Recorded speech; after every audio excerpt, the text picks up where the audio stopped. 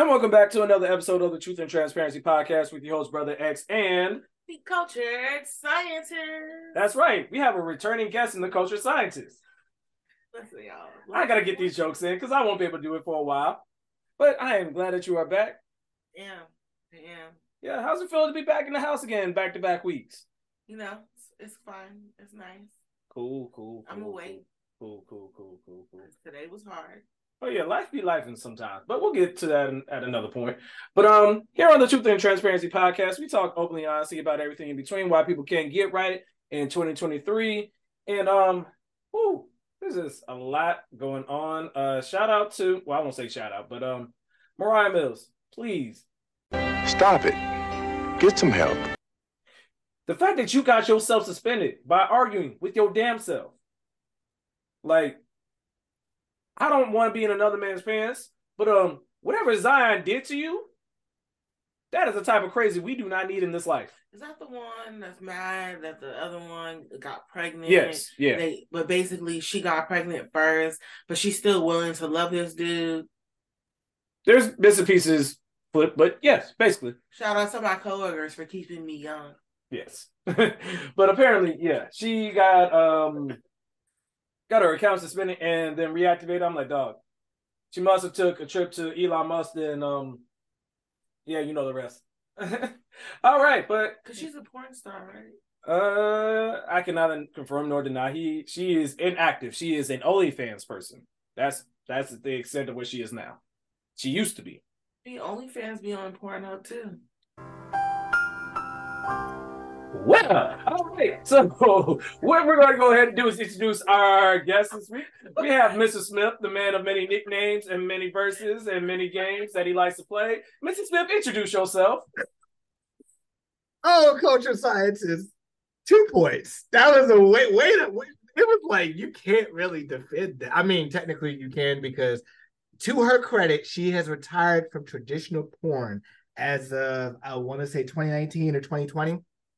But she's one of them OnlyFans. I'm gonna get naked, and you got to pay $11.99 or $12.99, whatever it is, to see her, whatever. But I agree. I'm like, whatever. Anywho, it was a legit question. I didn't know. No, it's fair. Anywho, it's your favorite fed, Mr. Smith, also known as the Soundbite Poppy, also known as Mr. LeBron James. And I want to thank all the listeners for the comments, the plates, and subscriptions. Keep feeding us. We'll keep feeding y'all. Number one, shout out to Chaotic Culture Podcast for always showing us love and support.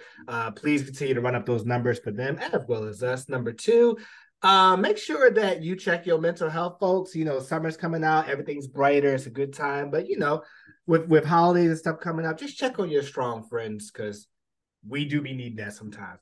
And then number three, I'm gonna bring this up. I had it on my Instagram, but I'm gonna bring this up with y'all.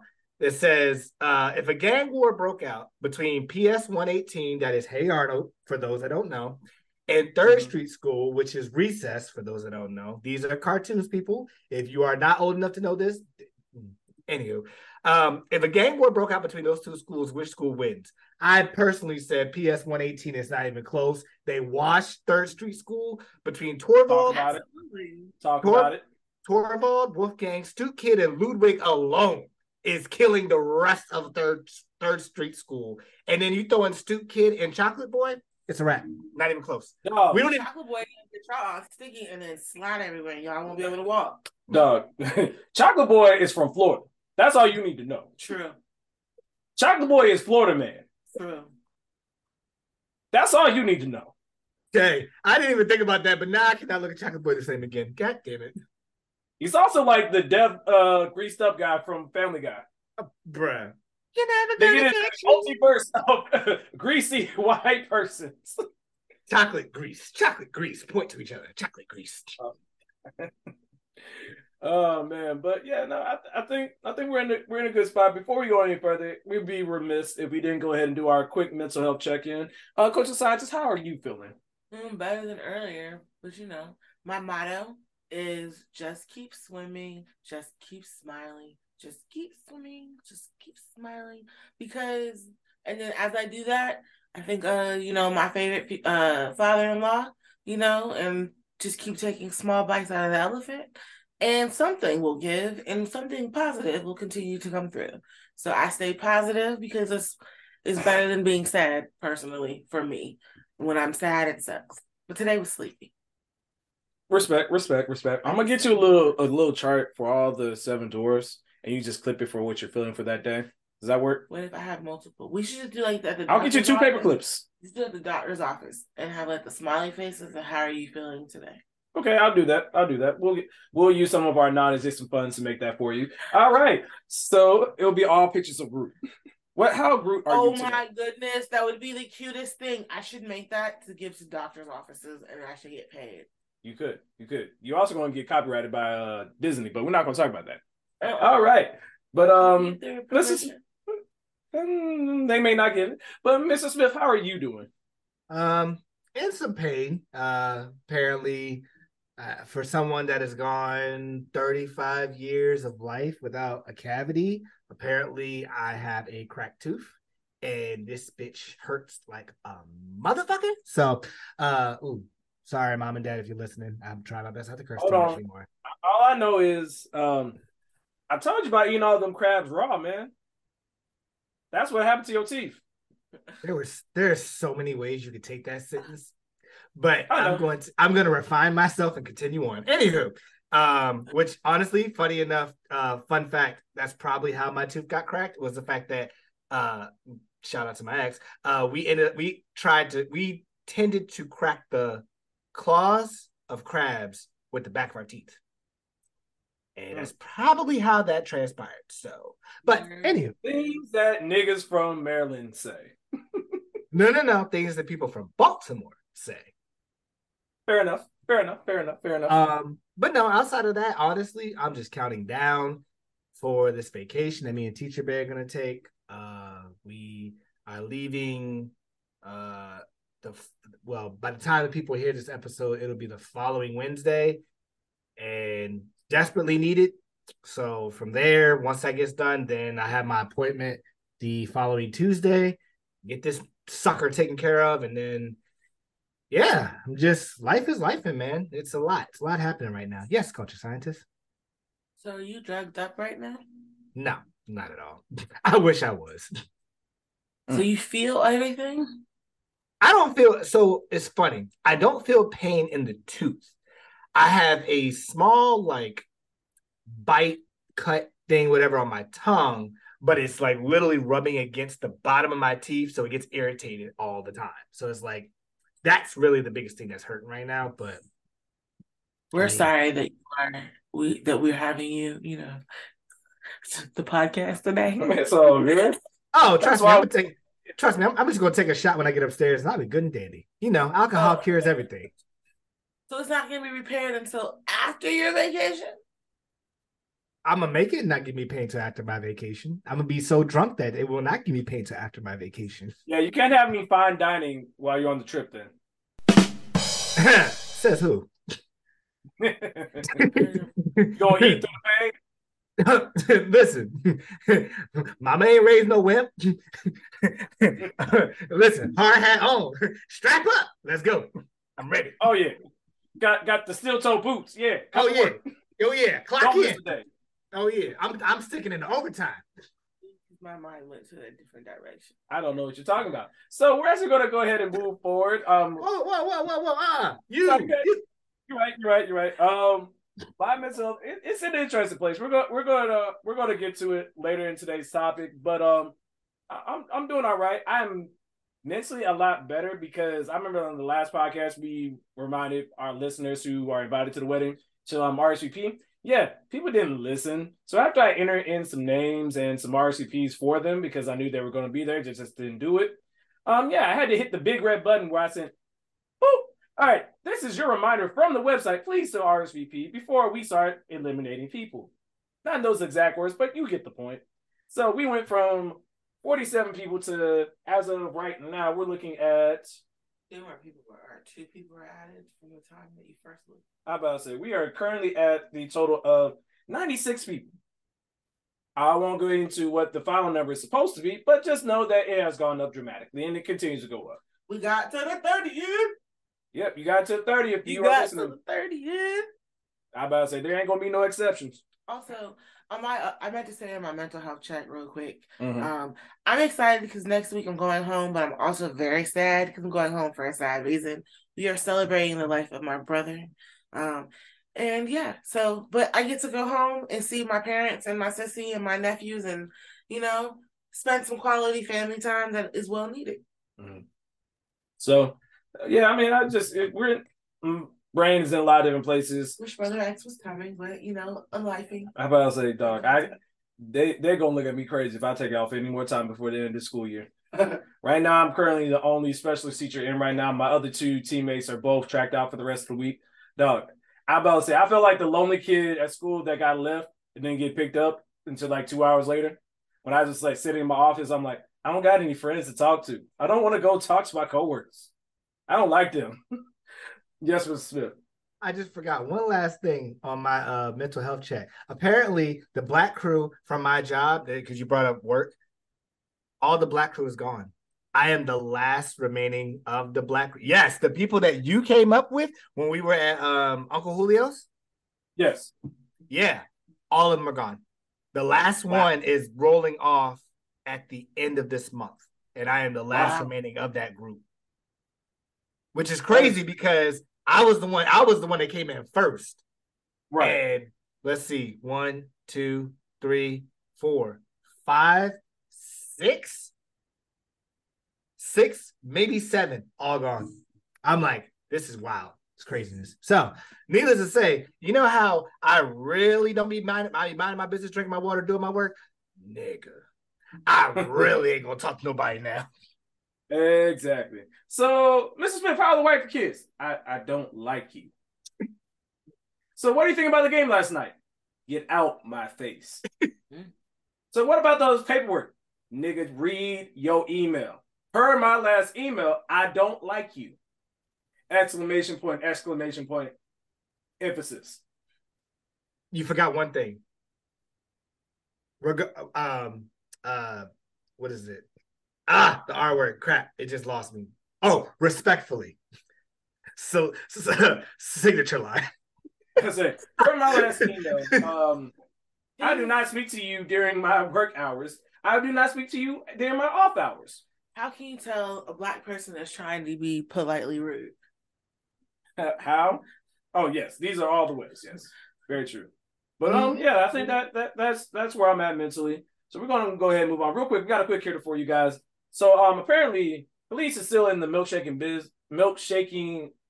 making business, if I can speak, right? Because apparently there are some rumors, there are some discussions that the Ghostbuster like legend actor himself apparently won him a chocolate milkshake. And apparently Bill Murray and Khalees, yes, that Khalees that was selling fish plates outside the BET Awards, apparently they are either dating or it is rumored. So that sources say that the pair were also together at the same hotel and have been getting close for a while after the first meeting in their native U.S. They have reportedly bonded since Khalees' second husband died in March last year, while Bill Murray's estranged wife passed away in 2021.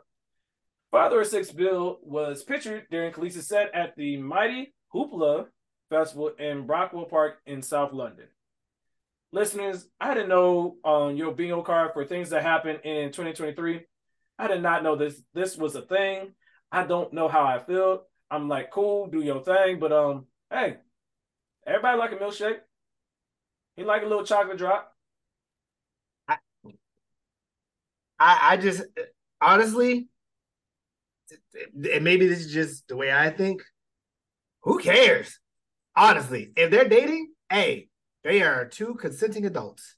If they're not dating, low. Khalees has been on her farm. I mean, yeah, Khalees has been on her farm just minding her damn business. And then Bill Murray is Bill Murray. So if it's rumored, if they're dating, cool. But if it's rumored, like, let them just live. It's if you're bored, go touch grass. The end. Yeah. What do you feel, Coach Sciences? I see you look not deep in thought, but you're pondering. You have a pondering face. So my phone gives me like these news updates. Usually to me it's like a clickbait. And it was the title of this popped up on one of my things. I did not click it because I thought it was just clickbait for real. When I see the picture and I think the word's dating, I will admit that my face did like a turn up thing just because picturing them together as a couple just threw me off for us like a moment. So that's more of what my face was trying to like wrap around completely. It sounds like they met over both grieving and things. Yeah. And the industry and just really getting to know each other that way. And then to Mr. Smith's point, I'm also the same accord. Who gives a shit?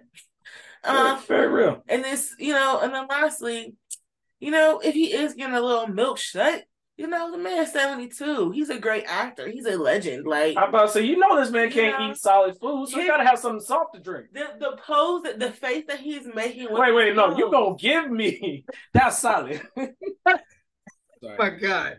Ooh. The face that he is making is like, yeah, I know I'm the shit. Like, it's Bill Murray. Okay. I'm about to say, he told her, hey, girl, I can't drink the milkshake normally, but let me take my teeth out real quick. Fam, I'm a corner. Corner. Get the freak in the corner now. And then, what is it? She's like the queen of a tree. Mary J.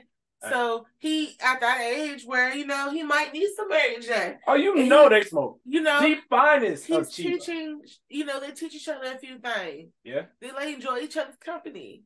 My question is why gotta be sexual?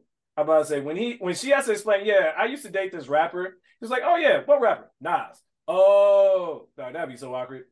What, they can never listen to him. Yeah. Bill Murray, no, I guarantee you, Bill Murray know who Nas is. Probably blast his music. I would not be surprised by that. Yeah, I'm about to say he's not top 10 on cool white dudes, but he's like 11 or 12. Yeah, it's like I'm not that they care about my approval, but it's like one of those cool. If it happens, cool. It's just weird, That's about it for me. Yeah, but who cares? But yeah, no, that was just something that I found very interesting. But with that being said, we're actually going to go straight into our next segment, which is Mr. Smith Sports Center. Cue the copyrighted music.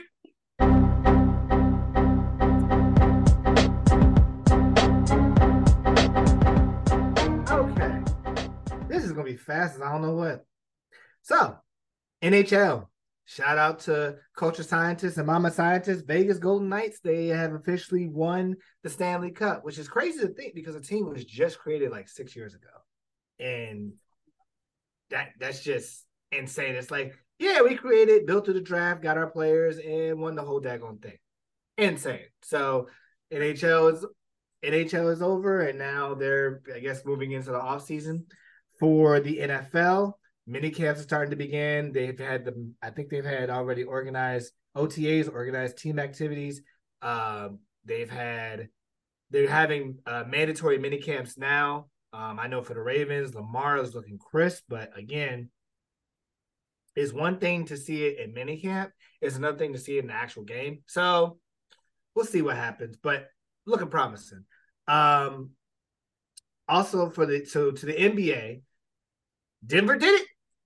They beat the Miami Heat 4-1, beat the Miami Heat in Game 5. And they won the whole entire series 4-1, which is funny because shout out to Daddy Smith. I told you Miami was going to get one. They weren't going to win more than one, but I said they were going to get at least one. So Jokic is the MVP of the whole finals, which is, that's not even a no-brainer, unanimous. But it's funny because on his podium, he was like, they were like, how do you feel about the parade, whatever. And you can tell this man gives zero cracks. He's just like, wait, Mr. Smith, hold on. Dog, listen, I don't think you understand.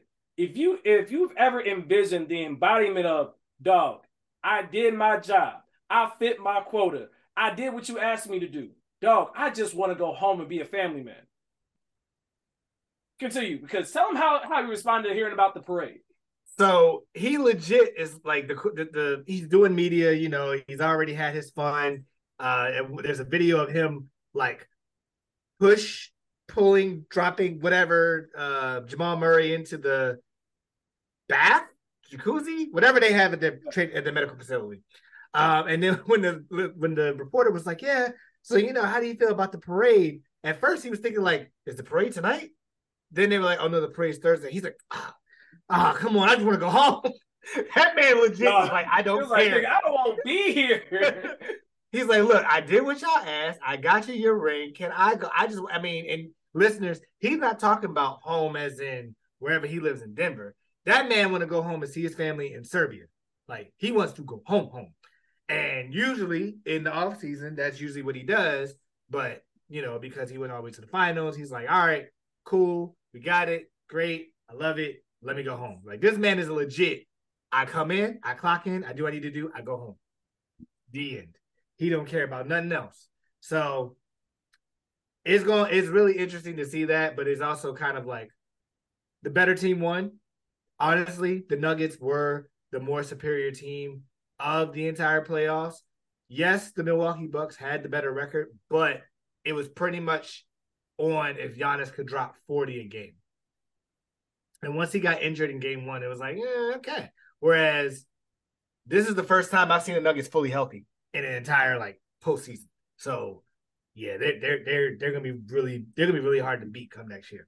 But on that, Zion Williamson and Mariah Mills, as we talked about earlier, Mariah has been going on for I think at the time of this recording, we're talking about 7 days, 6 weeks, a week, and she's still going, which after talking to Teacher Bay, I get it. Like, she's hurt. She's going to do that because a woman is scorned and she's done everything that she wanted to do. But granted, she's probably mad because she wasn't the one that wanted to get pregnant and this other girl beat her to it. But she's going to vent out and do all that stuff. It's just the fact that Twitter had to literally ban your account because you were harassing this man. Like, you were adding him in every tweet. But yeah, he legitimately could have sued her for harassment. Mm-hmm. And not to mention what you said, I thought about it. So, Mr. Smith, do you know what Zion Williamson's shooting average is in the NBA? Depends on what shooting you're talking about. So he is roughly about a 50%, give or take, shooter from about field goal percentage and all that. So I'm not trying to make light of the situation, but if she knew him the way that she says that she knew him, she knows that this man cannot shoot worth a damn. She's only going to hit it half the time. If you get it. Yeah. Yeah, you're right. So, hopefully that will come to a head and just everybody will breathe off. But hey, do what you gotta do. Ja Morant, now that the finals is over, we're all just waiting for what his suspension is gonna be. I'm gonna guess 35 games, maybe half the season.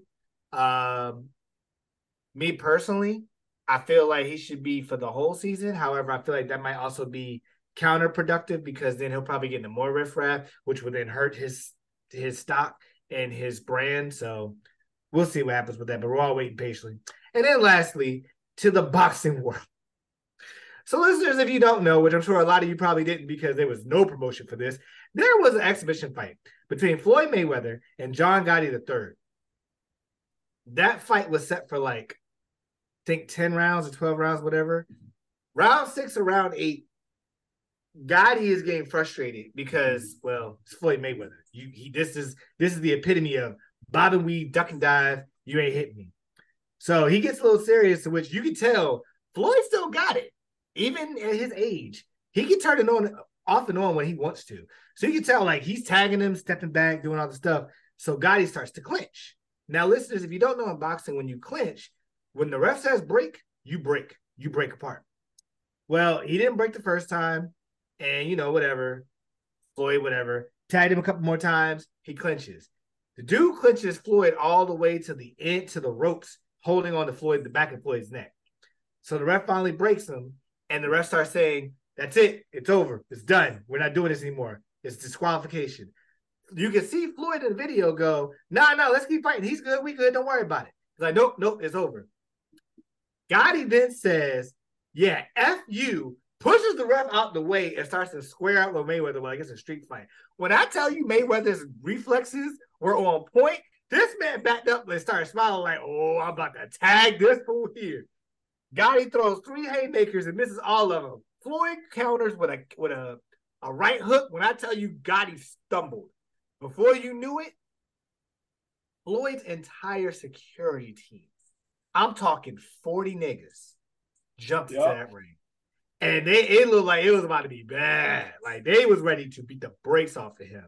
So, all right, brawl, whatever is happening, get it situated. Then it spills on the outside of the ring where Floyd's camp, money team, bodyguards, and entourage is fighting other people. At one point, one of the folks in Gotti's entourage got a hold of Yaya, which is Floyd's daughter.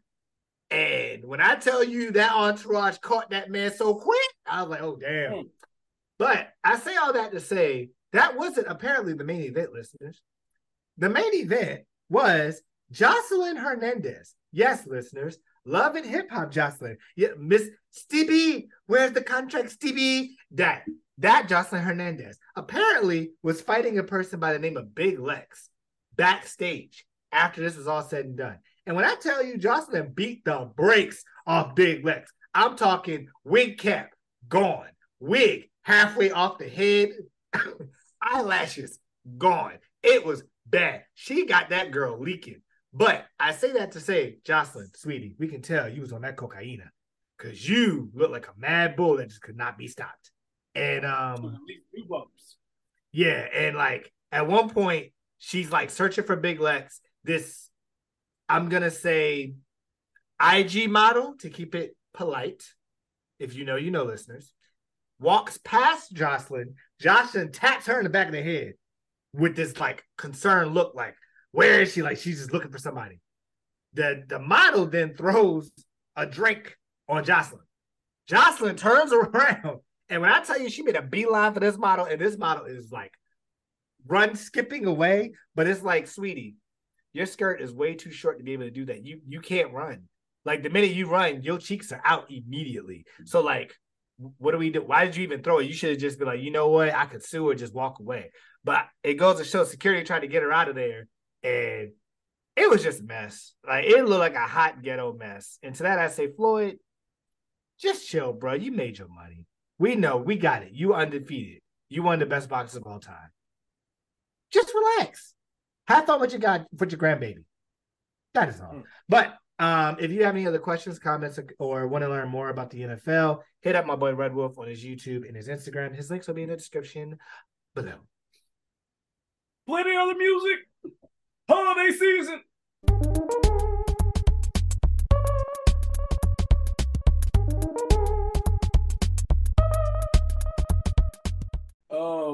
Yeah. So now, listeners, we're going to go ahead and hop into our next segment, which is Now Mind You.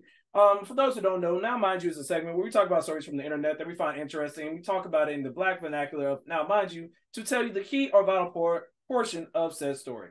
Now, listeners, if you have not been living under a rock and just happen to be anywhere and anywhere news is being presented, you would have heard that Trumpito, the Mango Mussolini himself, has been indicted/arrested again for more things. Mr. Smith, you want to take it away? Sure. So the title of this article says, Trump sits silently in Miami courtroom, pleads not guilty in historic case. So listeners, if you don't know, Trumpito got indicted, but not for what you think it is. No, it's not for January 6th. No, it's not for the heinous things that he's done as president. No. You want to know what this guy got indicted for? For taking work home. And by that, but it's funny because it's literally the classified documents that you're never supposed to take outside of secure buildings. And listeners, as a federal contractor, we'll say that, can't give away too much, but as a federal contractor, like it is said in your welcome packages and in your security briefings, you are not allowed to put this on anything, take it home. You got to stay at a safe location. And like this man has like the highest stuff. Like he can see stuff that I can't even see at my clearance. So like, nah, he shouldn't have did that. But anywho, the article says, former President Donald Trump pleaded not guilty Tuesday in Miami federal court to a 37-count indictment accusing him of deliberately keeping at his Palm Beach estate government documents that contain highly sensitive defense, weapons, and nuclear information, and of obstructing efforts by U.S. authorities to reclaim them. I want you to keep that in mind, listeners. 37 counts, okay? In the packed courtroom, Trump entered his plea in a historic case, marking the first federal prosecution of a former president and a potential hurdle in his renewed quest for the presidency in the 2024 election. That's still freaking crazy, but whatever. We most certainly enter a plea of not guilty, said attorney Todd Blanche, who was representing Trump in court alongside Chris Kise, a Florida-based attorney to the former president since last fall. Trump was arraigned a day before his 77th birthday, appearing before Magistrate Judge Jonathan Goodman on the 13th floor of the Wilkie D. Ferguson Jr. Courthouse in downtown Miami. Trump was released on his own recognizance with no monetary bond and no travel restrictions. Hold on, listeners. I don't think No, you heard it too. You heard it right. Go ahead. Let me say that again, just so you remember how I said this man has 37 counts, 30 plus 7 counts, right? He was released on his own recognizance with no monetary bond and no travel restrictions. Meaning this nigga didn't have to pay bond to get out. Meaning he don't got to worry. He's not on a no-fly list. This man can travel wherever he wants. Are you kidding me? If that ain't white privilege, I don't know what is. Junebug could be caught for an ounce of weed, and this man will literally have a bond of like $100,000 or some crap. And God forbid if it's a case that has more than 5 counts, he can't travel outside the state. Meanwhile, a former president who held classified documents and knows information that could be detrimental to the state of the Union of the United States has no travel restrictions? Right. Oh, y'all wild. Go ahead. I understand how you can still plead not guilty when you clearly were caught red-handed. It's all formalities. Oh, yeah. I know. That's the part that just throws me off. Hold on real quick. Mr. Smith, I know this isn't an article, but can you scroll up for a sec? On the side of this article, I actually see a picture of Donald Trump being like painting in the courtroom. Dog, don't he look like a used up piece of gum? I'm sorry. The question is it Bubblicious or is it bubble tape? Big Chew. Because you know it blows its wad in like 10 seconds. Wow. Thank you. I'm here all week, guys. I'm here all week. Tonight. I appreciate it. Thank you. Like, it's crazy to me. Like, dog, there is so many things. Like, dog, didn't he just you were just in court the other day? Like, I know these judges are tired of seeing this man. It's like, dog, how many times we gotta teach you this lesson, old man? And then got the nerve to say all these different things and talk about I'm still running. Dog, Nick, sit your ass down. You need to be running on a treadmill, not for president. That part is people still vote for him. That's gonna be the crazy part. This is America. Dog, like even if he doesn't officially get a nomination, he's going to run as a third party. Dog, it's just stupid. Well, is he going to make his own party, the Orange Party? Corner. Solid. You gonna dap me up in the corner. You go see yourself to the corner. Solid. I'm not mad at that was that. Yeah. Yeah, that was good. Solid. That was a solid one. It had a nice little, like, that was a solid margarita, right? With a double shot. It was good, and then it had that little kick at the end, like, ooh, okay. But I will say, the last thing I'll say to this is, this is light privilege when you have no bond, like you don't have to pay bond, you don't have any travel restrictions, and they didn't make this man take a mugshot. What? I mean, he's been having white privilege since he ran the first time. Dog. Like, when they in the dictionary, they should write, when they write it, they should put a picture of his face right next to white privilege, because he's the true definition. You should also put it right next to a definition of pasty white man. And what an orange looks like. And a Oompa Loompa. And what a hairpiece doesn't look like. The man will learn the back.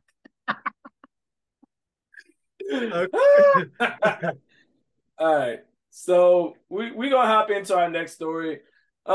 Listeners, for those who don't know, Rick Ross, I can't recall his government name, but Rick Ross has his own rap label called Maybach Music Group. I believe it is the term. So on his label, he has a multitude of artists, or had a multitude of artists, which I have still yet to ever forgive them for what they did to Wale's career. Wale should have never been on Maybach Music. That's just my personal feelings on the matter. But yeah, he have different artists. I can't tell you. Well, is Meek Mill on Maybach, or is he independent? Technically, Maybach is not really there, so they're all kind of independent. Okay, in a way. You got him, and you used to have Wale. I think Omarion was on the label at one point. There's a lot of different artists, but there's a particular artist by the name of Gunplay.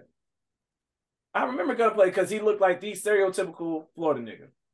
Also looking like Robbie Anderson from every football team in the NFL. Got the wick locks. Them joints looking like you got 5 sprouts coming out of your head like a pineapple. Not everybody can pull them jokers off, people. And Gunplay is not one of those people. That's why when you see this video, if you ever look it up, he has already cut his hair. But we're getting off topic. Sorry.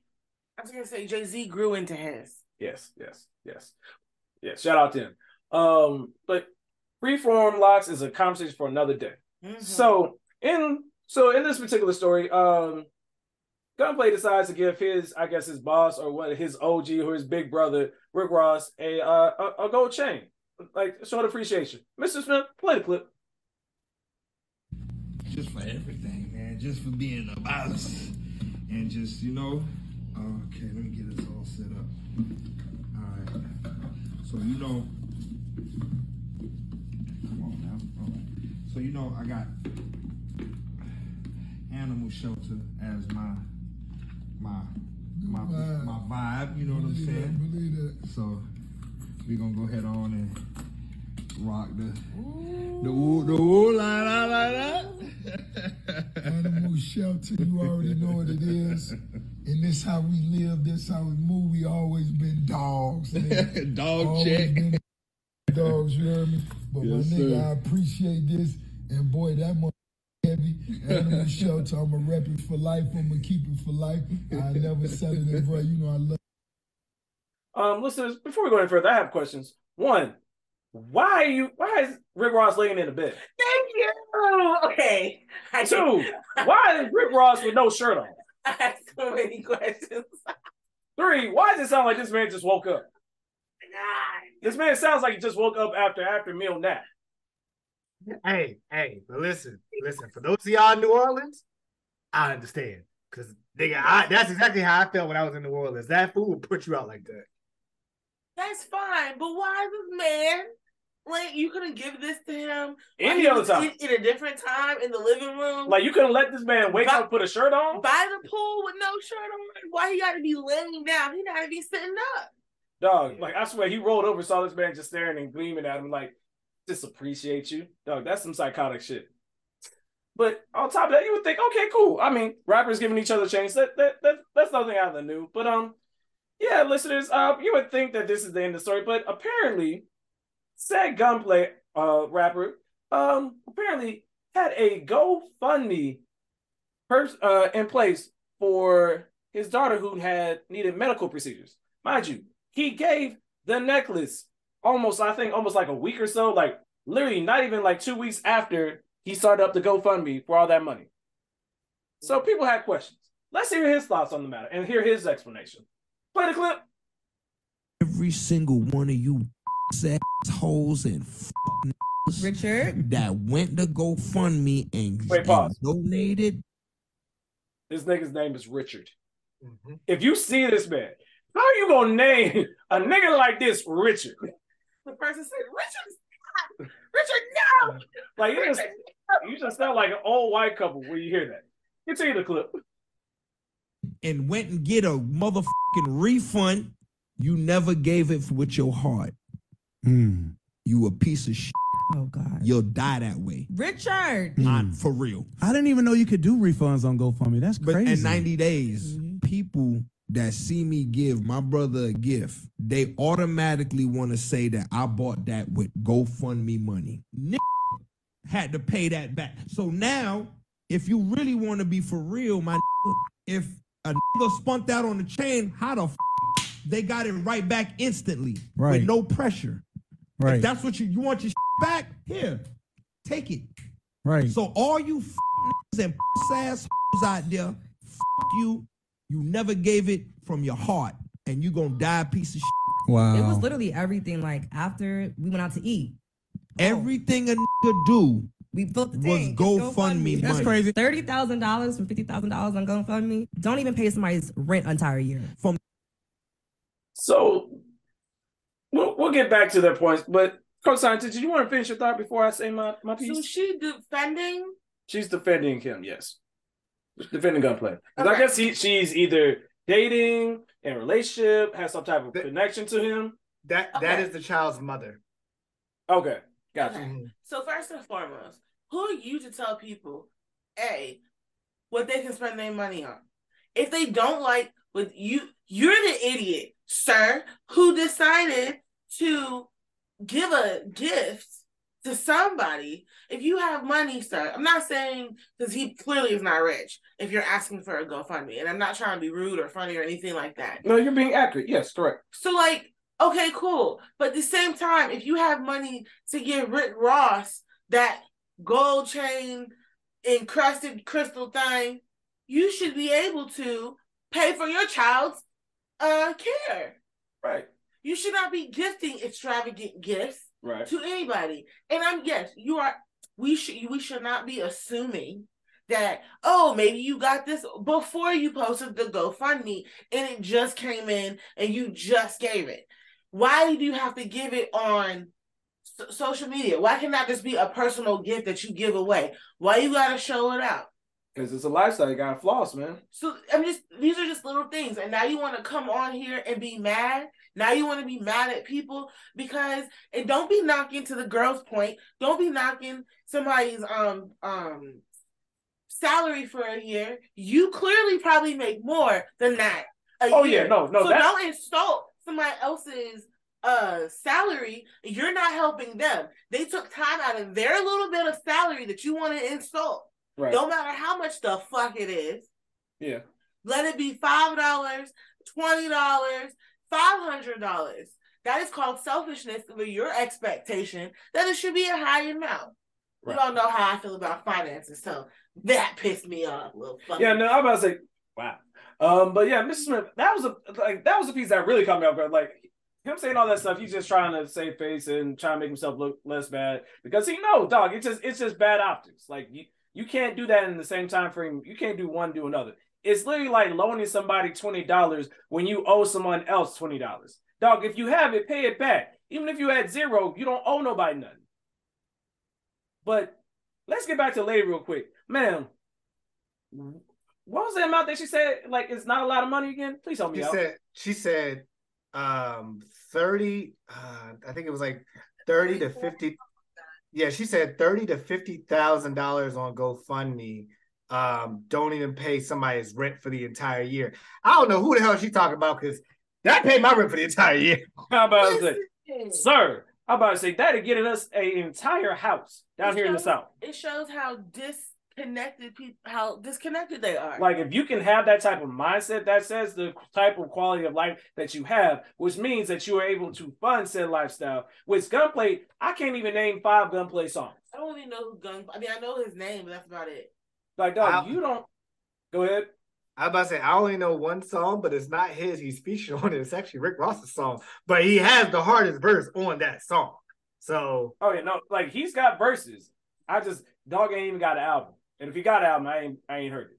I don't care about cancellations and things like that, but did he just cancel himself? Probably not. I'm just kidding. He went ham. He went in. So like, he's not relevant enough for them to cancel him. Okay. There we go. There we go. That's the thing. Like it's just relevant for us enough to talk about him on our podcast.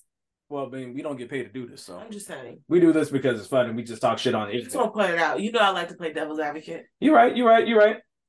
But I guess shout out to Richard. Hopefully your daughter gets the treatment that she needs. But yeah, Richard, chill the fuck out. You don't care about, like, dog. You talking all this shit, talking about people being a piece of shit, dog. Your hair was a piece of shit when you had it. But we're not talking about that no more. Moving and finishing up with something on a more positive note. Shout out to Madea, the playwright, Tyler Perry himself. Tyler Perry has, as of Monday, June 12th, taken control of BET. Let's read more. So basically, let's give you a breakdown. The reports mentioned that Tyler Perry's acquisition what happened between BET and Tyler Perry? The report mentions that Perry's acquisition comes as Paramount is losing money. Perry's deal is valued at and as of yet, God, that is an awkwardly worded sentence. Of yet undisclosed amount. It will give him control over BET Media Group, which is also comprised of networks like VH1. So basically, he has control over BET and VH1. Basically, he's dealing with Viacom. So Perry is no stranger to working with BET. The star partnered with the company via his Tyler Perry Studios banner to create BET Plus, a streaming service that features both original films and series for the BET programming library. Since its launch, the streaming service has been massive. In 2021, BET Plus accounted for half of the subscriber growth and nearly all revenue growth for the channel. The news comes from what in the world? The news comes following news that Paramount Global has been seeking to sell a majority stake in BET. Earlier this year, Perry expressed optimism about buying the company, saying that if it is a possibility, he was very, very interested. Rumor? No, it's not a rumor. I've been there for 4 years now and had tremendous success, said Perry to Entertainment Online. I wasn't expecting this to happen, so yes, if that is possible, I'm very, very interested in taking as much of it. If it's possible, I'm going to take as much of it as I can.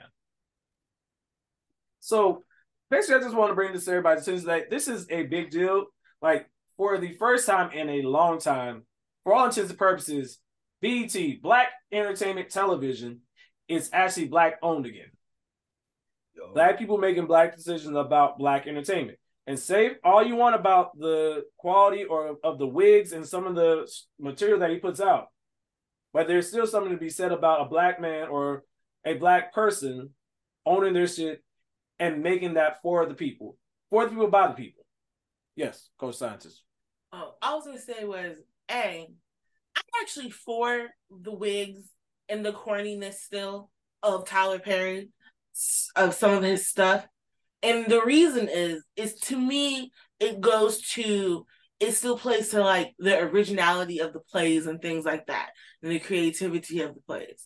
I remember going when he was traveling around with plays and things, going to different cities, and he would come to the different library auditoriums in Las Vegas, and me and my mom would take me, and then a couple years later I found out, oh, this man is now like making movies. What? Mm-hmm. Like, this was in the epitome, a part of my childhood, and a part of him in like his growth. And I don't care what, like, he might not be the most perfect person or do the things that we would like for him to do sometimes and things like that, or his wigs are trash a little bit. We know they are. The storylines are not the greatest all the time. There's always, a Black, somebody saving the Black woman sometimes. However, this man has came a very long way, and his goal has always been to help others and to help especially the Black community. So like Brother X said, having BET being Black owned again and knowing where his journey started, applause. Good shit. I'm about to say good shit, Black. Good shit, Black man. Good shit. It's always approved. Now, can I hold $1 though? For real though. I'm about to say a little something. You want us to help you with some podcasting? Like give us a 20-minute spot on BET Plus. Dog. I just need donations. Funds. Money. Dollar bill, y'all. Stripper dollar. Ones from questionable women. I like stripper dollar. Monopoly money, but real. Yes. Wakandan books. Just go ahead and throw Usher Bucks in there, why don't you? Huh? Just go ahead. Oh, no, I was Go going to ahead. say them next. I'm sure you got some, Mr. Smith. Next question. All right. So, with that being said, man, just shout out to Tyler Perry. That's just it's just really, really dope, man. I'm very happy for you. From one black man to another, it's always good to see positive stuff. Now let's continue to build the table and create our own stuff and allow for more voices to be heard. Allow more writers, allow more people who are new get their foot in the door, man. So we're actually going to do something we haven't done in a while. Something that came across my newsfeed on Facebook that I really want to take the time to highlight. I want to give a shout out, a Black business shout out to Liberation Station Bookstore. It is North Carolina's first owned Black children's bookstore, and it opens up as of the time of this recording, this upcoming Saturday. So that is June the 17th, I believe it is. So it was actually found, if I go to the page, which you can find them on Liberation Station Bookstore on Instagram and on Facebook, they were established actually back in 2019. They state themselves as unapologetically and unwaveringly Black for our children, by our children. So it's a phenomenal story. You actually you can go to their page and you can go to the website. They're actually having a event, like I said, this upcoming weekend. You can check them out. They actually give you a little blurb about why a bookstore, where they say, to which we say, why not? One day, while shopping for books that represent our two boys, Emerson and Langston, we realized that narratives centering characters like them were not really readily available. So we decided to change that. What sets us apart? This family of four reads every book before it hits our shelves, which means you get 4 vantage points of the Black experience approving the title. So it kind of goes on to give you more information, but this is a Black family. Beautiful, love it. Black love is always wonderful. Ain't that right, baby? He is, baby. Exactly. So again, that is Liberation Station Bookstore, located in Raleigh, North Carolina, 208 Fayetteville Street, Suite 201. Again, the event will be on June 17th, starting at 11 a.m. All the information will be in the show notes. All right, guys. So you've probably seen in the title of this, at the time of this recording, we're a few days away from Father's Day. So I thought it was very apropos to take some time to acknowledge fathers. Now, I know I said a few weeks back, listeners, that I was going to have a talk to my dad for a little bit about Father's Day, but being transparent enough with myself, recognizing that I'm not fully in the headspace to be able to do it alone. So I called on my brother, Mr. Smith, and my person, the culture scientist. So I feel like we have a quick dialogue about Father's Day and some things about what it means to be a father and other things like that. So I guess the first question I just kind of kick off the conversation is, Coach Scientist, what is a father to you? Well, you have the traditional sense of a father, which is the father who biologically donated some DNA. Correct. Yeah. But really, the definition of a father to me is a man who raises a child or helps put input into a child, especially to one that may not have that particular person in their life. And they make a role. And there are all types of fathers. And just if there are fathers that are better off, from a distance and trying to love their child from a distance. But not all fathers, it's not always about the money. I think it's the time that you spend and the quality that you put in and the memories that you make and things like that.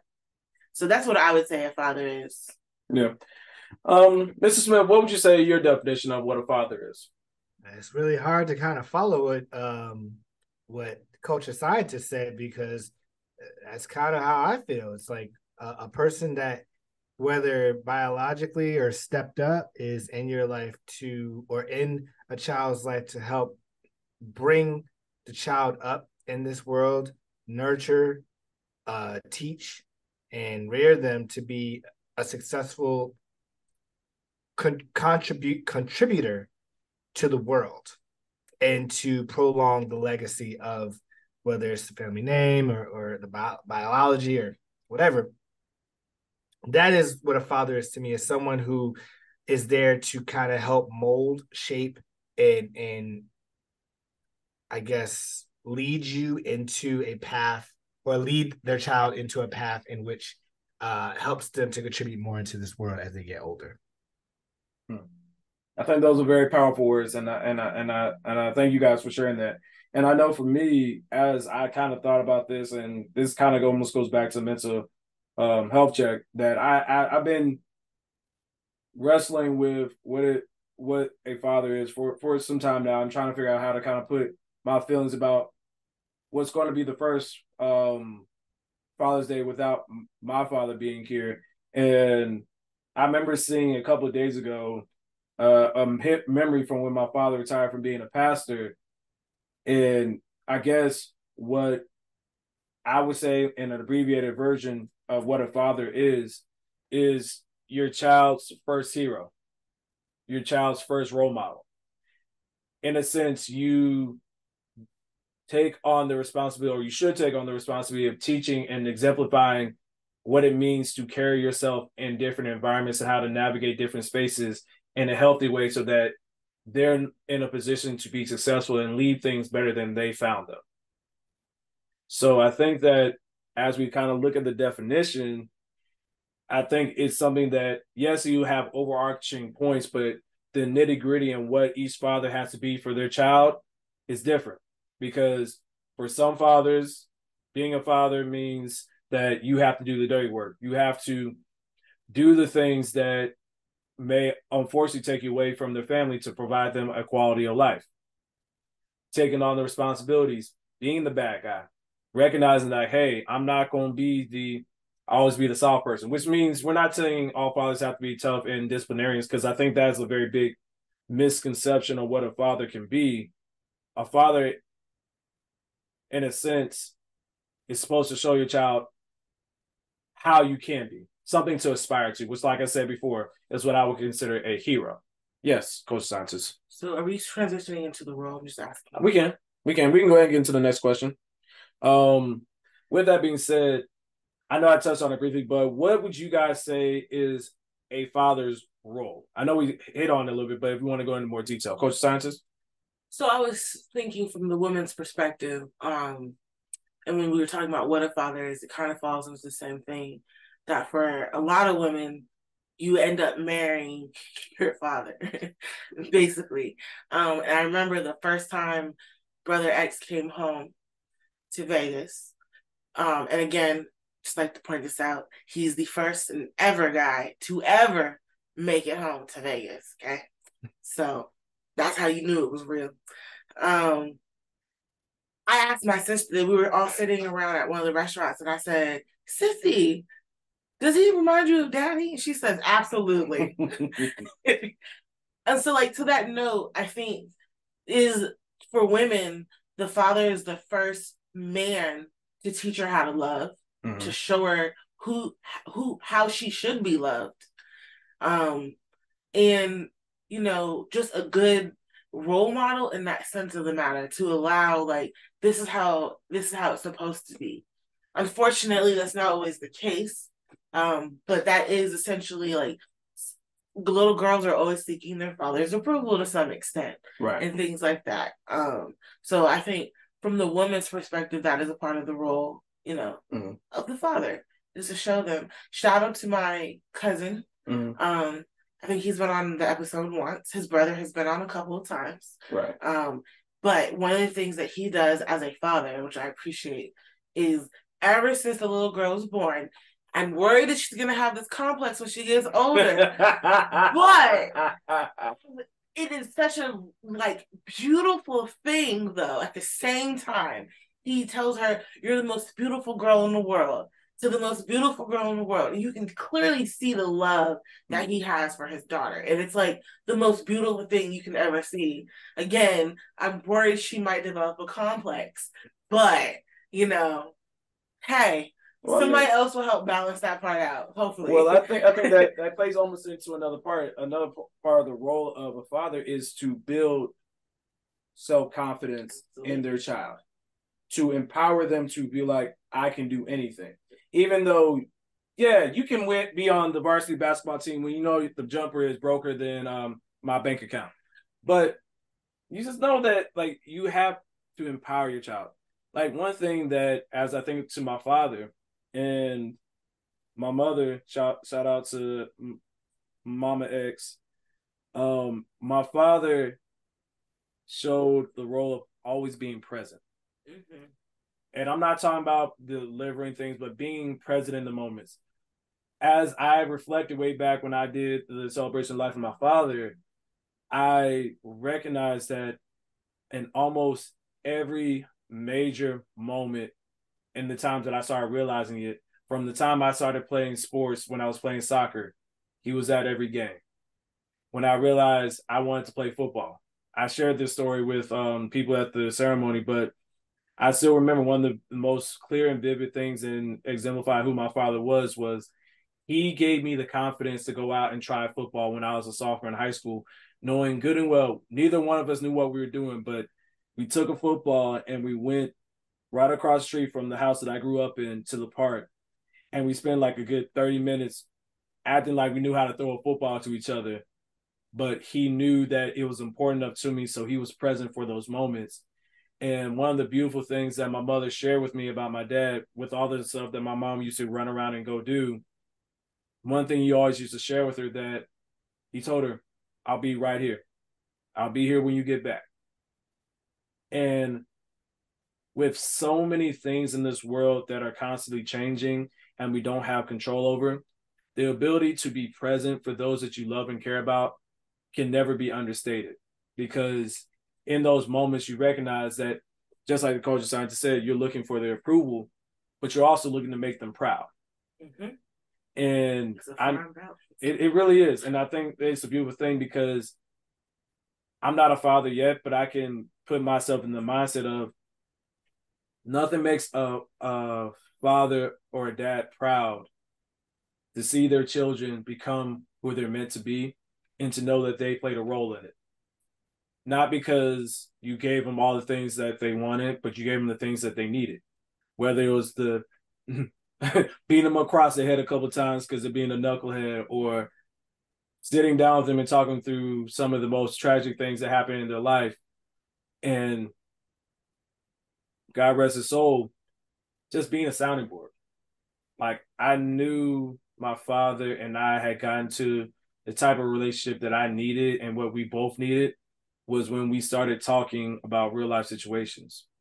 And I remember when I started talking to my pops about the culture scientist and how things just felt different, and how he just kind of sat there. And when I came to him saying that, hey, I really think that she's the one and I want to propose to her, that he just sat there in his very stoic, just the weird head tilt to the side. You can never read that man. Like, I promise you, he would be fantastic at poker and all those things. But he always knew what to say, even if it wasn't an answer to your question. He gave you the pieces to figure it out. Right. And it was always so phenomenal. And I think that speaks so much. And frustrating and helpful. Yeah, man. And I think that's the thing. Like, for fathers, it's not in a bad way, but it's almost a thankless job. I remember there's this image of a father walking with his son, that they both have tattered clothes, but the young boy clearly had on a pair of pants, but also had holes that were filled in with a different color pants. And all you had to do was look right next to the father, who literally took pieces from his pants and put them on to his son's pants in order for his child to feel a level of confidence in themselves. Even though people may look and stare, he still made sure that his child had what they needed. And that can never go understated. So I know I'm talking a lot, but Mrs. Smith, did you want to add in?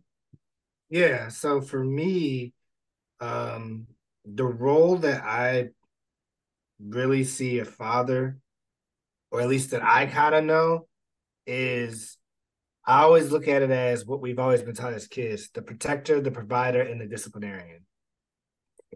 Of course, as a father, as a man, you are kind of molded and taught that when you have a family, you are the protector. You are supposed to protect the house. You are also, of course, if you go back to olden times, before women had rights and had to be the stay-at-home people, the man was the provider. He went out, got the job, brought the money home, so on and so forth. Now there's different aesthetics, but they're still providing. It may not be financially within the job, but it's providing knowledge, it's providing wisdom, it's providing comfort, it's providing care, it's providing a listening ear, no matter what it could be. And then the disciplinarian. If you acting up, especially in a Black household, they're the ones that's supposed to pull you aside and be like, yeah, we ain't gonna do that.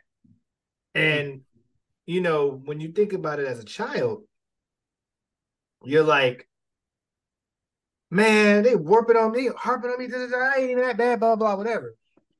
But then when you think about it as you get older, they're disciplining you so that way you don't end up in jail or in the grave or acting out on some stupid stuff in which in a world that don't see you as human sometimes. And that's their job in the beginning, is to mold that into you so that you know, like, trust and believe. My dad used to always discipline me. I mean, he's military, he's ex-military. So y'all met my dad. You know that man, got some strong hands. That's all that needs to be said. But you know, he was the disciplinarian, but at the same time, when I look back at it, some of the people that I see nowadays that have that, some of the stuff that they'll talk about, be like, can you believe that this happened? Oh my God, like all I did was this. And I'm looking at him like, yeah, my dad taught me that when I was 12, and you don't do that. That's dumb. So I say that to say, those are kind of the roles that I see in a father, is making sure that they provide for the house, protect the house, and make sure to mature the house with children in order for the child to grow up and be successful in this life and know how to navigate the pitfalls that life may bring. Not all of them, because fathers are human too, and they're learning at the same time.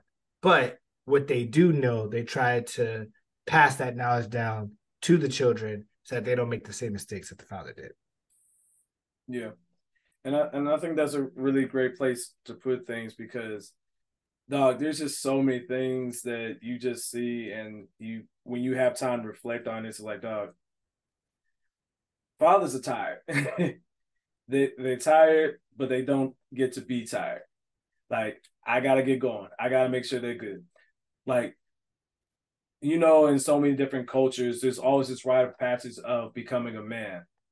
And I know that sometimes there's other things that can help mature a young man to a fully grown man.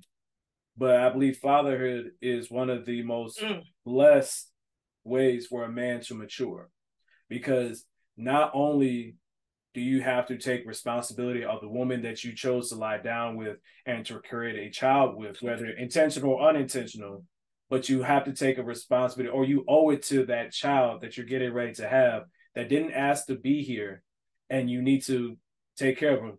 And you got a child looking at you sometimes when they're like, Dad, I don't know what to do. And whether it's right, wrong, or indifferent, you as a man, you as a father has to be able to gotta provide the answers. Hey, Dad, I don't feel good. Or, hey, this person is picking on me. I don't know what to say to this person. How do I handle this situation? And the father, you just got to have the answers, even when you don't got to have the answers, which I know I'm speaking on a lot, but it always felt like my dad had some type of analogy or some story or something that will at least allow me to get into the headspace that even if I didn't get an answer or figure something out, I was in a better place than when I started. And that's invaluable, because we all know sometimes we just want to be heard. Sometimes we just want to be able to release, all that negative energy into a space where it's like, okay, now I can properly think. I know the answer. I just need to release what I have going on. And that is such a hard thing to find in other people. But in a father, you have to do that because your kid's going to make mistakes. No matter if you buy them all the right things, put them in all the right schools, a human being is going to be a human being. And being a father, you have to be able to understand that, hey, they're not going to always like what you have to say, but you have to give them the tools to be able to be a functioning member of society. Now, granted, that's what you have. You also have your helpmate of your wife or your significant other, but there is a lot of responsibility that comes with that. And in order to lead, you have to make sure that you have the right stuff. So you have to be able to work through your own stuff. Or sometimes in a really tough situation, you got to put yourself on the back burner for the betterment of your household. And then, both of y'all touched on this point a little bit, especially Mr. Smith, when he talked about going back in time about what the expectations were of a father. The roles of what a father has changed. The roles of a man or the expectations of a man has slightly changed with the society of where we are now and things like that. And I think these roles need to the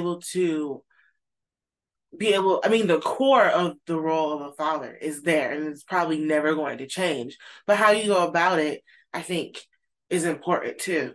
And to your point, Brother X, is about how fatherhood changes a man. I completely agree. I often joke that a man will get the type of child that he needs to have. I think I get that from my mom because my mom used to say that in general about my sister. About who? My sister. I was say, speaking to the mic. She would receive the child that, she would need, or one child would be, Right. So, the guys that end up being the worst type of guys to women sometimes often end up with little girls for a reason. I'm not superstitious, but there is something to that. And, it doesn't happen all the time. Right. But it happens more often than not. Very true. Those are my favorite type of men to get little daughters because the way they fawn over them is ridiculous and adorable and amazing. And the change that you see that they try to implement is there. Not all are successful. Yeah, but it's something, it's I think I've talked about it before where there's just a switch that came on when I figured out my relationship with Coach Scientist was different. But it is very clear that you can see a light switch go off in some men who choose and who are recognizing that, hey, I got to start moving differently. I got to get my shit together because for those who didn't have a father growing up, you don't want that for your child. And a lot of times you recognize that some men try to do what they do because they want their kid to have better than what they had. They know, hey, I went through a hard time without my father. I want to be there present. And if I do nothing else, my kid knows that I love them, that I'm present, and that I'm always there for them. Whether it's going to be a soft answer or a hard answer. So I think that is really a great way to kind of encompass it. So as we kind of bring this episode close to the end, I do want to have one last moment. We can kind of go around and share maybe one or two, whatever you feel led to share. But what are some of your favorite moments with your father? Anybody like to go first? Okay, Mr. Smith. Yeah, so for my dad, there's two.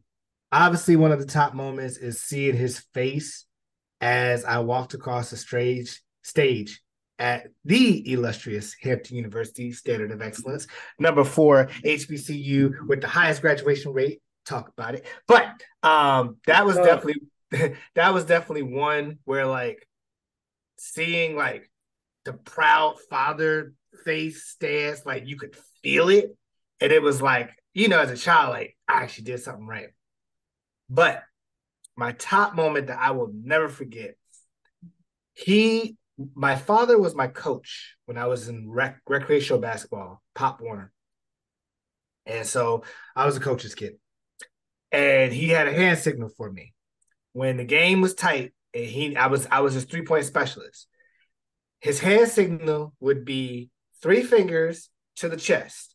And all he would say is, Mr. Smith, Put his 3 fingers to the chest. I nod. That means you got the green light. Shoot away. Fire that ball at will. One of the game, I think this was probably like a playoff game or something, and we were up 2 or 3, something like that. But he knew that the other team was going to use their size to beat us down, and he said, "All right, we need to get this together." Actually, I take that back. Wrong game. The game I'm talking about, we were down 3. That's what it was. So we're on the foul line, and I remember to this day, I'm all of 4'10", 4'9", whatever, but I'm only 12. And I remember to this day, he yells out, "Mr. Smith." I look over, he gives me the nod and puts 3 to the chest. And I said, "Okay." And he said, "You got 1 minute. Fire away." Cool. In the offensive set that we ran a 1-3-1, which is a point guard bringing the ball up. I was a shooting guard, so I sat on the wing. Small forward sits on the other wing. Power forward sits on the foul line. Center rotates on each side of the baseline. For some reason, that team kept playing a zone, which would leave me wide open. When I tell you in 30 seconds, I scored 9 points because all they kept doing was the point guard would swing it up, swing the ball, fire. They come down, fire. I come back, fire. They come back. It is 10 seconds left in the game. Calls timeout. He says, "Look, got the hot hand." I got to bleep that out. Dang it. Mr. Smith got the hot hand. Instead of you being on the wing, I need you to be on the baseline. When you go inside, throw it to the center. They're going to double team, swing it to the Mr. Smith. You gotta make it. They do. The play goes exactly as planned. The center gets the ball. They double team him. I'm literally set on the baseline in the catch and shoot stance. Pass it to me. I fire it. And when the ball goes to the bottom of the net, I look directly at my dad. And my dad was speechless because he was just like, my boy literally did that. And I'm telling you, like, listeners, it was 2 seconds left as soon as I fired that ball off. So by the time the ball went in, it was maybe like 0.7. And they had no timeouts, so they couldn't get a pass. So that was the game winner. And I literally just remember my dad picking me up and was like, this is going to age me, I already know. I am taking this boy to Blockbuster and McDonald's because this man played his butt off. And mind you, my family is a basketball family, so my mom was the assistant coach and the statistician. And he looked at my mom and was like, "We taking this boy to get a Happy Meal, and this boy's going to Blockbuster for a game. I don't care. He earned it." And I ain't gonna lie, that was one of my fun. That's one of the funniest moments we still talk to this day. When Teacher Bay went to go see my dad, when me and Teacher Bay went to go see my dad like last week, we actually brought that moment up, and she just started laughing. He was like, that was my 3-point specialist. I had a hand to and everything. So love you, Daddy Smith. That is one of my favorite moments. Culture Scientist, would you like to go next? I don't know if I have a moment, but one of my favorite things I think, or about my relationship with my father, is that, you know how most girls, I was a Girl Scout, right? And most girls, when you're a Girl Scout, it's your mother, who's with you. But it was my father. It was me and him just out there camping, hiking, fishing, learning how to tie knots, getting me my patches and things. And like, that was the quality time that me and my father got to spend together. Me and my mom spent time a whole different way. But me and my dad, you know, I was sick as a kid, and my mom was the one that took care of me, and she made sure all of that. So like, I'm very grateful for that. But my dad wasn't really involved on that side. Like, he knew, he was aware, but in my perspective, he was never really like, if you were to ask him a question about my health, he wouldn't be able to answer you right off bat. Right. But we bonded in a way to help me also feel like a normal little girl was, you know, camping. You know, I was top cookie seller every year. All the girls loved having my father as dad troop leader. You know, it was amazing. And then outside of Girl Scouts, we would go camping. Shout out and rest in peace to my Auntie JoJo. We would go camping with my Auntie JoJo. We would go, so an exact moment would be canoeing down the, by the Hoover Dam. You can get and go canoeing down that river. And on the other side of Lake Mead. And oftentimes I would be in the front. My dad would be in the back and I'd be in the front. I'm supposed to help, steer. Mm-hmm. And if things were going smoothly, sometimes I would lay back on the canoe, and he would complain. That was his biggest complaint. Was that I wouldn't always steer. He complains about me eating leftovers, and I always am a leftover queen. Yep. To this day, yep. It is the core of what bothers him about me. I'm pretty sure it's really funny. So I really am similar to your father. Extremely. Okay. And I like to call myself not your typical daddy's girl. I think of myself as a daddy's girl because he's just amazing, and I think he's great. But at the same time, I'm not up under him and want to follow him everywhere he goes. So, well, he be running, so and nor do I seek his final approval. I desire his approval, but I've learned that I'm an adult and I must stand on my own. Yeah, and trust what they taught me. Is there. I mean, that's how it should be, man. I guess I'll finish off. I got to, as I've been kind of work through my emotions and contemplate and talk through it. So you'll excuse me if I'm a little bit emotional, but I mentioned earlier that my father just had this thing about always being present. I remember it was my senior year of high school playing football. It was a first round playoff game. I wasn't a big starter or player for the team, but my dad was there every game. Rain, sleet, snow, monsoon and rain when I was a freshman. Shout out to our game against Providence Day. We won 10-7. It was monsoon and rain. It was like a big storm. Nobody was there, but he was right there in the stands supporting me. But going back to the game, we were beating Raleigh's Ravenscroft. We were up a decent amount, so I got an opportunity to go into the game, and it was always just big thing. Like we knew we had won, but I got the opportunity and had the love and support.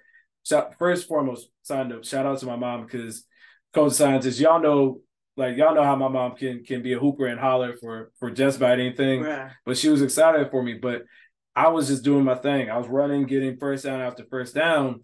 And it started to happen that I got close to the end zone. And so we all realized they're trying to give me the ball so I could score. And they ran a running play for me at running back, and I made it into the end zone and I scored. And because I was senior, they knew it was such a big moment to me, because we knew as the games went on, I wouldn't get to play as much. And it was a blessing for him to be there. And for after the game, I just remember just this big hug I had with him, because he had seen it from, like I said earlier, from when I was struggling to even catch a football to having that moment. And then for constantly always just him being there. I can't think of a time in my life where there wasn't a big enough moment. Even after I proposed to the coach of scientists, he was there. And then this past year when we had our Find Our Fit weekend, and even though, listeners, he was sick, he still made sure he was present for him to see what our tribe had become and the fruits of labor of the fruits of his labor. And for him to be able to see that, those are some of my favorite moments. And I swore I wasn't going to talk about this, but I feel like it needs to be said. When my father's health started to decline, and I first came down to visit him after him having an emergency procedure, and I came into the hospital room and I saw him there. He was resting, and I just sat there with him for a long time. Didn't say a word, but I knew that he was still with us, because I remember asking him before I left Thanksgiving, before I saw him, to wear my Black Panther bracelet. And just knowing that even though when they changed him until his hospital closed and took all the things off, he refused to stop wearing that bracelet until he wasn't able to anymore. And to just see him there. And for when the nurse came in and she saw me holding my father's hand and they were doing a check on him. And she asked him, so who is this? Just kind of make sure that he was alert, and hadn't said anything, but he said very clearly, that's my son. And it took everything in me to not fall apart in that moment. And I think that is what it means to have a connection with your father. That the acknowledgement, the recognizing, and even in your own struggles, to be able to be there and to show that you still have that connection to what you've created and what you've mentored and what you've spent so much time with. I think that is the true definition of a man and a father. And those are just some of those moments. And I promise you, I could be a tearful mess going in about so many more memories about him, but I will leave you on this, and this is our transparent moment.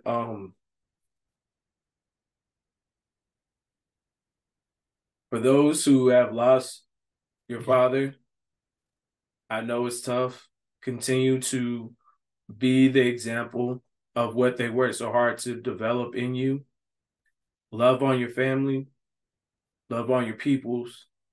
And for those who have not gone through that and still have their father, cherish all those moments.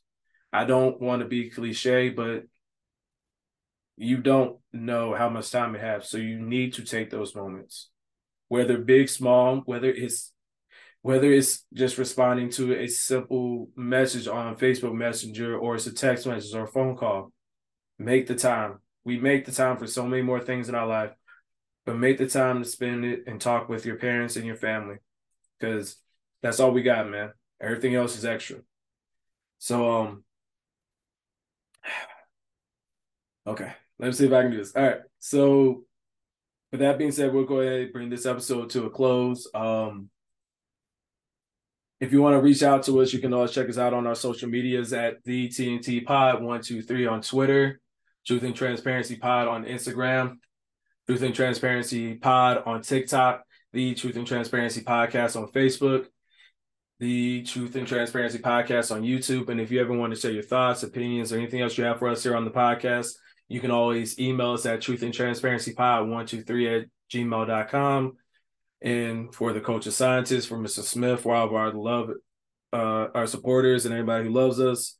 If this podcast gets no bigger than what it is right now, they are forever grateful. We are forever grateful. And the immortal words of my father, eat the elephant one bite at a time. We'll catch you guys next time. Peace. Peace. Father's Day, y'all. Happy Father's Day. One thing that I've learned over the years is that manhood, or to be a man, is a process. It's a journey. It's not something you're born with, but it's something that you learn from mistakes. You learn from other people. You learn from other men. And you, after a while, you learn that it is also your responsibility to carry somebody else. Not just your children, but it's important to be not your children's friend, but to be a guide.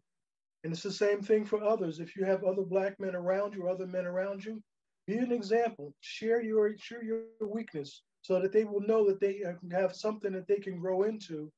And it's not really all about that.